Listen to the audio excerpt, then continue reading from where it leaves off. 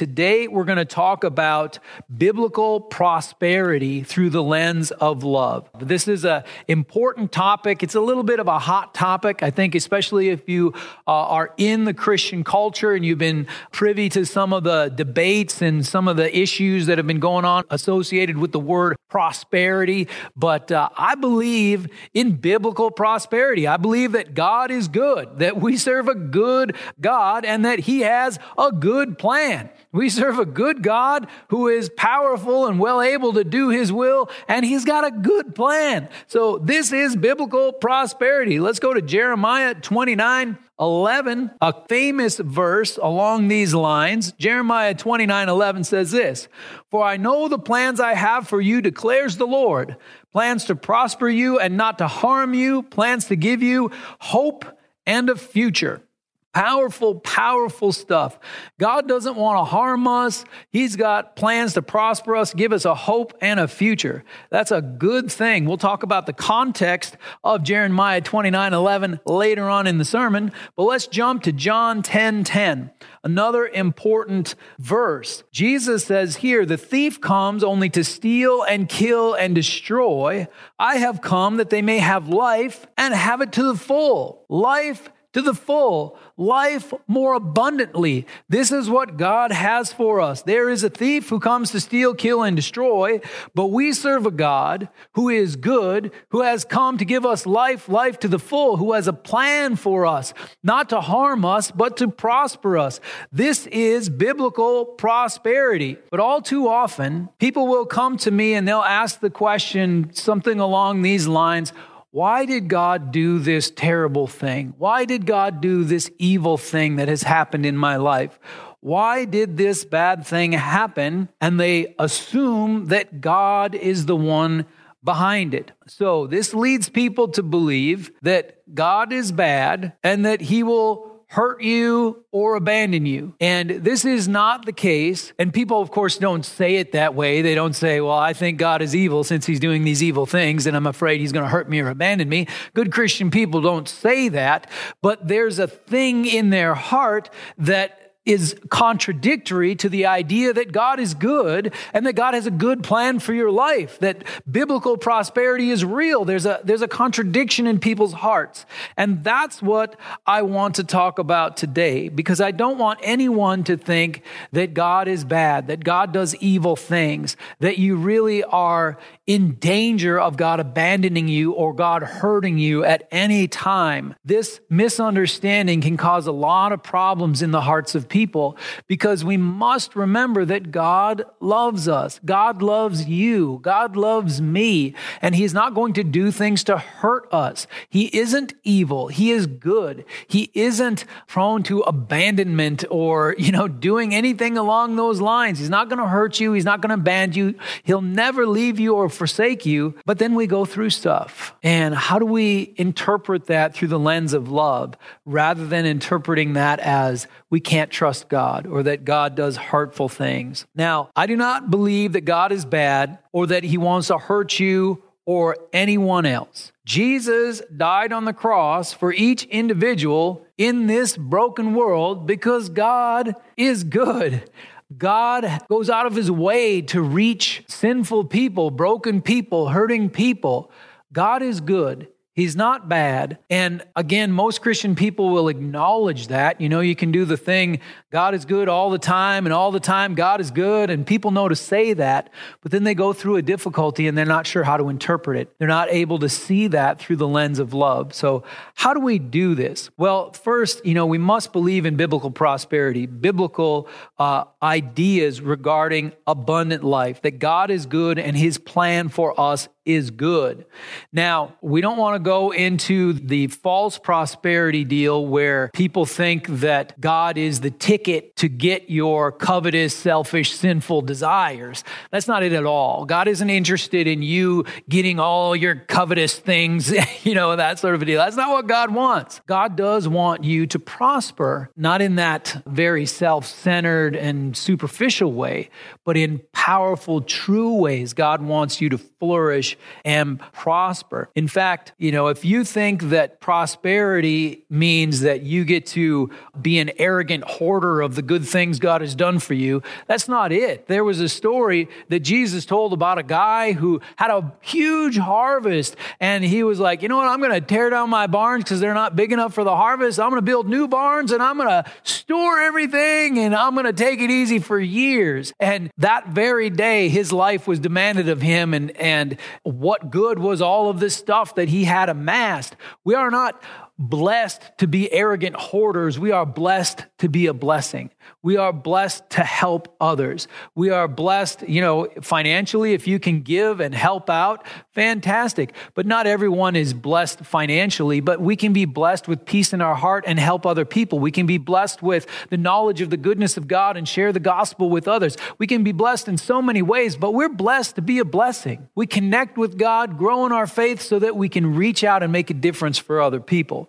So don't get caught up in the selfish prosperity gospel. This is about helping others, about personally thriving so that we can help other people. Now, I think that's fairly obvious, but one of the things that I got tripped up with as an early believer was I understood sacrifice, I understood giving up things for the cause of Christ, but I took that too far and I gave up things that I didn't need to give up. I assumed that I would be living a life of poverty. I assumed I would be living a life of hardship, and I assumed that I would just have difficulties and it would be an uphill climb the whole way. And that's just not the case. I took this into a misery gospel ditch. Now that selfish prosperity gospel isn't where it is, but also the misery gospel isn't where it is. It isn't that we should just be miserable and then we know we're in God's will. That's not it either. So where do we see the truth here? We need to look at the scriptures. So I'm going to make 3 points. Just a million other things that we could talk about. So this is not an exhaustive treatment of the subject, but let's look at 3 things. Let's talk about point number 1. God did not do that evil thing. It's important to recognize that there is more going on in this world than God. There is the devil. There is the sin of people. There's the curse, which is the judgment of God against the sin in the earth. All of these are bad things that we have to deal with. So if the devil does something, like, for example, to Job, the devil took away his family, his wealth, and his health. Now, when we see the attacks of the devil in this life, and then we attribute what the devil did to God, then it's going to cause us to walk into a contradiction that we can't fix. Because if I'm saying, God is good, and then the devil brings in evil, and I say, God did that, and God is good, God did this evil, and God is good, I'm going to be stuck in a contradiction, and it's not going to be something that I can figure out. Because the reality is that the devil did that, it wasn't God. The devil will do things to try to hurt us. We already read John 10:10, where Jesus says that the thief comes to steal, kill, and destroy, but he came to give us life to the full. Who steals, kills, and destroys? The thief does. And I think the thief very clearly could be seen as the devil, but I think there are people who are thieves in this world too, who steal your joy, who do evil to us and bring destruction. Absolutely, the sin of this world, the evil things that people do, not just the demonic and the things of Satan, but also just the sin of this world brings evil into our lives, and that's not God. God did not do that. That was the devil or the sin of this world. So if we attribute that to God, we're going to run into a difficult spot. So God is not the thief. The thief comes to steal, kill, and destroy. Jesus came to give us life to the full, life more abundantly. Let's also go to 1 Peter chapter 5, verses 8 and 9, another fairly straightforward section of Scripture. 1 Peter 5, 8 and 9 says this: "Be alert and of sober mind. Your enemy, the devil, prowls around like a roaring lion looking for someone to devour. Resist him, standing firm in the faith, because you know that the family of believers throughout the world is undergoing the same kind of suffering. So the devil is prowling around looking for someone to devour. The devil will devour. Given the opportunity, he will bring all kinds of destruction and hurt and pain. We have to resist the devil. But all throughout the world, people are experiencing this kind of suffering. Do not attribute that to God. God doesn't go around prowling around like a roaring lion seeking whom he may devour. That's not God, that's the devil. So make sure that you understand that it is not God doing the evil thing, but the devil does evil things. There's the sin of this world. People do evil things. It's just the way it is. So we need to be careful not to attribute those things to God. Make sure that we attribute those things to the devil, to sin, all that. Get that right. Now, if you've been taught that God is the author of evil, maybe it hasn't been that straightforwardly, but somehow you believe that every evil thing that happens in this world, God is doing for a reason. If you've been taught that, I'm very sorry, but you've been taught a lie. God is good. God has a good plan. He does not do evil, and he is not going to bring evil into your life. Don't believe that lie. Now, the second piece of this, God did not do this evil thing. I've heard so many people say, well, but God allowed it. God allowed the evil thing. God allowed it. All right, I'm not going to try to answer this question in a minute and a half. We'll see how that goes. Well, here we go. If God allowed it, let's look at Luke 17 and Revelation 21. So Luke 17, verses 1 and 2 says this. Jesus said to his disciples, "Things that cause people to stumble are bound to come, but woe to anyone through whom they come. It would be better for them to be thrown into the sea with a millstone tied around their neck than to cause one of these little ones to stumble." So does that sound like God is allowing things, allowing the evil of this world? Well, if he's going to judge the evil of this world, and it's going to be worse than being thrown into the sea with a millstone tied around your neck, in our context, it would be basically like one of those huge anchors that one of the Lakers has, a 1,000-foot ship out on Lake Superior, a huge anchor. It'd be like having one of those anchors tied around your neck and thrown out in the middle of Lake Superior. Is that good news? No, that's bad news. Does that sound like that God is allowing people to hurt other people? No, he's going to judge that. He's going to bring destruction to those who do those things.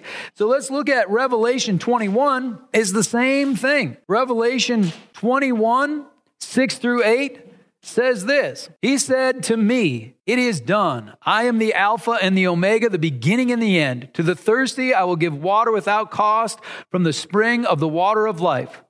Those who are victorious will inherit all this, and I will be their God, and they will be my children. But the cowardly, the unbelieving, the vile, the murderers, the sexually immoral, those who practice magic arts, the idolaters, and all liars, they will be consigned to the fiery lake of burning sulfur. This is the second death." So, all of these people who do evil, all of that evil will be judged. They will be sent to the lake of fire. That's the second death. And they're going to be in serious trouble. Does that sound like God is allowing it? I don't think that's allowing it. Just like, we prayed for the United States. Do we allow murder in the United States? No. We have laws against it. We bring charges against people who murder, and we have life or even the death penalty for those who murder. We don't allow it, but it still happens. God doesn't allow evil. What he does allow is the opportunity for repentance. So there is a lag between the sin that we commit and the judgment that comes, because God allows for repentance. We, of course, have free will, and with our free will, we can somehow fail God and sin. That's something that happens. God does not, he's not allowing us to sin in that sense, because he's going to bring judgment against us. He's going to destroy all those who do evil and bring evil into this world, unless, of course, we repent. 2 Peter chapter 3, verse 9, Peter is talking about how come God doesn't intervene sooner? Why doesn't he do something now? Why doesn't Jesus return and deal with all the evil of this world and fix it all? Here's the answer. The Lord is not slow in keeping his promise, as some understand slowness.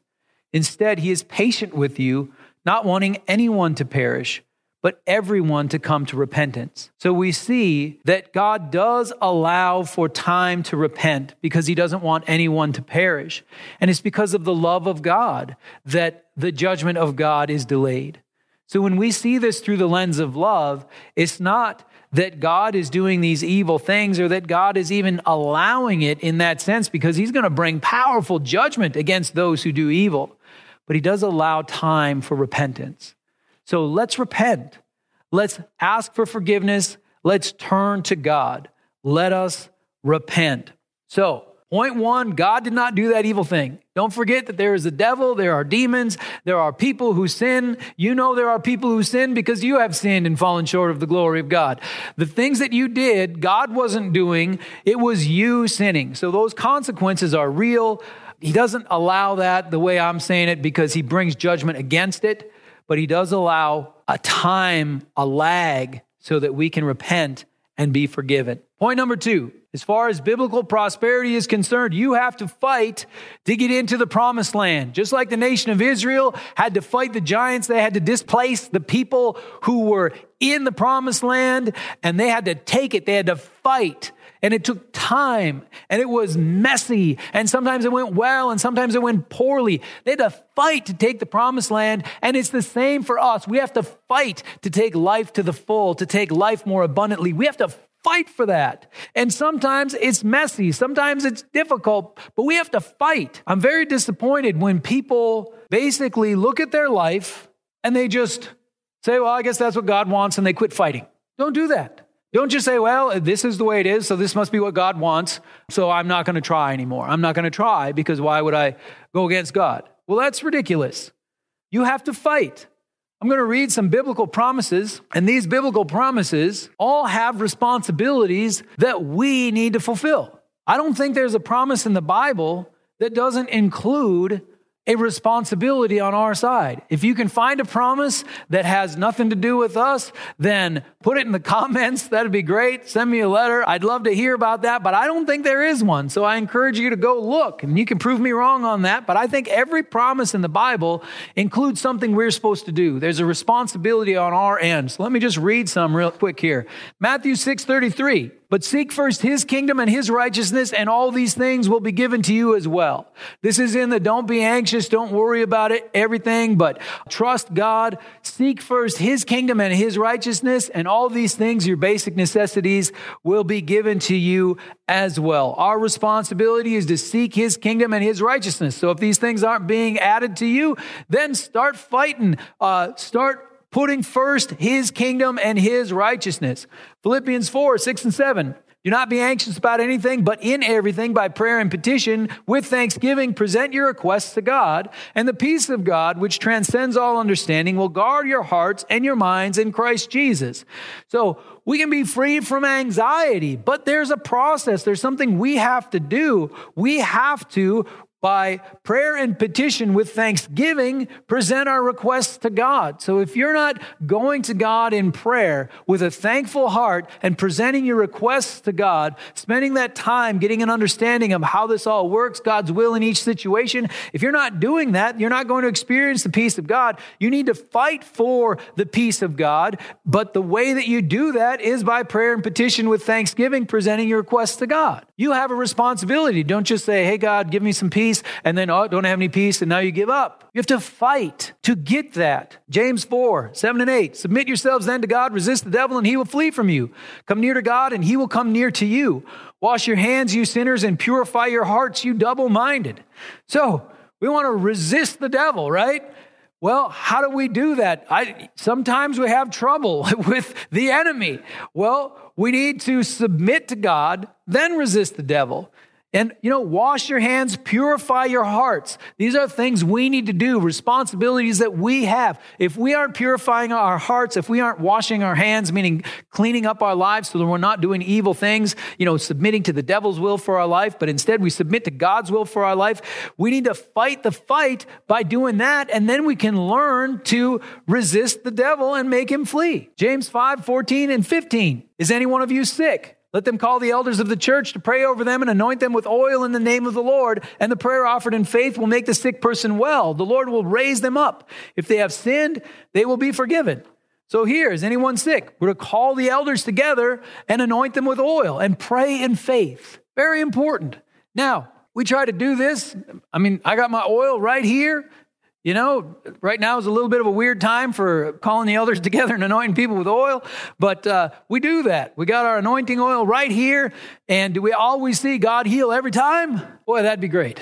But I still believe James 5:14-15. I'm believing to get better at this and to see more healings, to see God do more miracles. But I'm going to keep trusting this. If my experience doesn't line up with the scriptures, I'm going to not trust my experience. I'm still going to trust the scriptures. Mark 11:23-24. Truly I tell you, if anyone says to this mountain, go throw yourself into the sea, and does not doubt in his heart, but believes that what they say will happen, it will be done for them. Therefore I tell you, whatever you ask for in prayer, believe that you have received it, and it will be yours. Believe that you have received it. Now, that teaching has maybe been driven pretty far one way, but let me tell you this. It says right here, believe that you have received it and it will be yours. There are things that God has already provided for us, and all we have to do is go take it. All we have to do is believe and receive. For example, the forgiveness of God. That has been provided for you. Maybe you don't feel forgiven. Maybe you don't feel like you've been washed clean and brought into the good graces of God. Well, you have to believe it and receive it. And there are other things besides forgiveness that God has offered us. There's the full armor of God. There are all kinds of things in the scriptures that we need to believe and receive. We always have a responsibility. And if you can find some promises without a responsibility, let me know. We have a responsibility. So we need to fight to get into the promised land. Biblical prosperity doesn't just magically happen without us fighting the good fight. We have to fight for it. It's very, very important. So don't quit and just blame God. Keep fighting. Then the next part in that, fighting to get to the promised land, we should talk about hardship as discipline. Sometimes there are difficulties we go through, and it's discipline from God. I want to read from Hebrews 12, verses 7-11.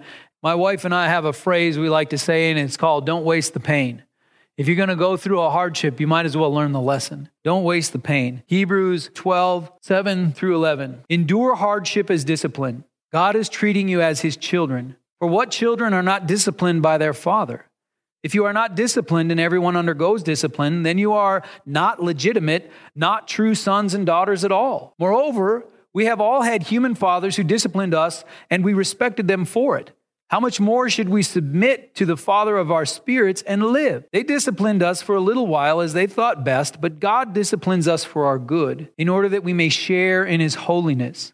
No discipline seems pleasant at the time, but painful. Later on, however, it produces a harvest of righteousness and peace for those who have been trained by it. One of the realities of the hardships of life is that God is training us. He's disciplining us. There are hardships that we go through so that we can learn hard lessons. Now, of course, we know this is the way it is. If you're a parent and you've raised a kid, they want to chase the ball out into the street. And you got to teach them, no, you cannot chase the ball out into the street. Why do we discipline a child and teach them not to chase the ball out into the street? It isn't because we hate them, it's because we love them. Why does God discipline his children, his sons and daughters? Because he loves us and he's trying to help us. He's trying to teach us. He's trying to motivate us to go the right direction, to learn some hard lessons. And that, in fact, is the context of Jeremiah 29:11 that we read earlier. So often quoted as just a simple prosperity verse. God's not going to harm you. He's going to prosper you. He's got a good plan for you. Well, the context of Jeremiah, Jeremiah, the weeping prophet, Jeremiah 29:11, is that the people have been taken out of the promised land into the Babylonian captivity. And it's like, okay, you'll only be stuck there for 70 years, but then you'll be able to come back. I've got a good plan for you, not to harm you, but to prosper you and to do good things. So the context of that is the discipline of God, that there will be hardships followed by something better. And when we go through hardships, we should endure them as discipline because we know God is trying to help us. He's trying to teach us, to grow us up. So the key with this one, that you have to fight to get into the promised land is that God will show you the way to victory. He is not the obstacle in your way. He is your deliverer. He is your healer. He is your rescuer. He is your savior. So in the midst of all those difficulties, you turn to God to help you learn to fight your way through it and get the victory. My ministry life, I've been doing this for 20 years. My ministry life in the beginning was draining and unsustainable. Burnout was part of my normal experience. Not anymore. I've learned some lessons. I've understood how to fight into the promised land, how to grab hold of abundant life. Now, there's way more that I have to learn, but let me assure you, there's way more that you have to learn too. Don't just say, well, this is what God wants and I'm giving up. Fight to take the promised land. Point number 3, even with all of that, even with the fact that God does not do evil things, that he is good, and the fact that we have to fight to get into the promised land, but God will guide us through that. He will equip us to fight the good fight. Even with all of that, this life isn't fair, right? This life is not fair.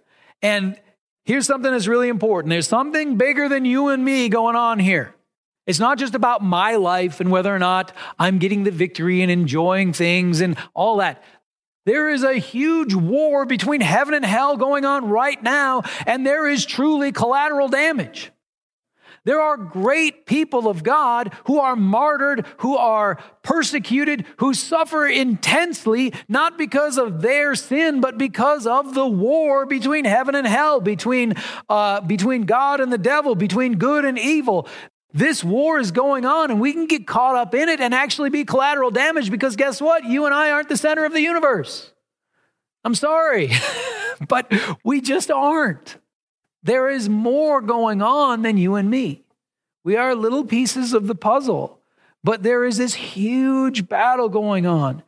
Stephen was martyred. These things still happen. We can get caught up in the evil of this world and experience this darkness, this pain, this suffering. But we are fighting for a cause that is worth dying for. This is the eternal kingdom of God. This life is not all there is. So we need to make sure that we understand that when this life shows itself to not be fair, that we see things from an eternal perspective. Let's go to 2 Timothy 2. 2 Timothy 2, just verse 3. Join with me in suffering like a good soldier of Christ Jesus. So the Apostle Paul, who suffers for the kingdom of God, encourages Timothy, the young, timid pastor, the young, timid minister. He encourages them, join with me in suffering like a good soldier of Christ Jesus. This is not the final promised land. We can get a glimpse of the goodness of God in this life, but there's a war going on. And sometimes we get caught up in it and we have to suffer like a good soldier. 1 Peter chapter 2, verses 19 through 21 says this, for it is commendable if someone bears up under the pain of unjust suffering because they are conscious of God. But how is it to your credit if you receive a beating for doing wrong and endure it? But if you suffer for doing good and endure it, that is commendable before God. To this you were called, because Christ suffered for you, leaving you an example that you should follow in his steps. So, we experience injustice. We fight in a war because this life isn't fair, but God straightens it all out. This life isn't all there is. If we were only looking to this life for satisfaction and joy and happiness, then there are people who are not experiencing that even in the least, but they are suffering for their faith and they are dying for their faith. But Jesus, in the Sermon on the Mount, in Matthew 5, 11 and 12 says this, blessed are you when people insult you, persecute you, and falsely say all kinds of evil against you because of me. Rejoice and be glad, because great is your reward in heaven.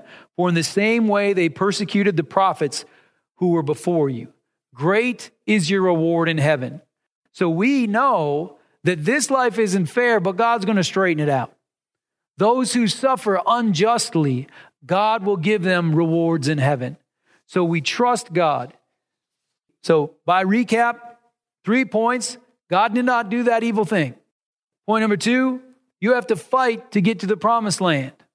And point number 3, even with that, this life isn't fair. This life is just not fair.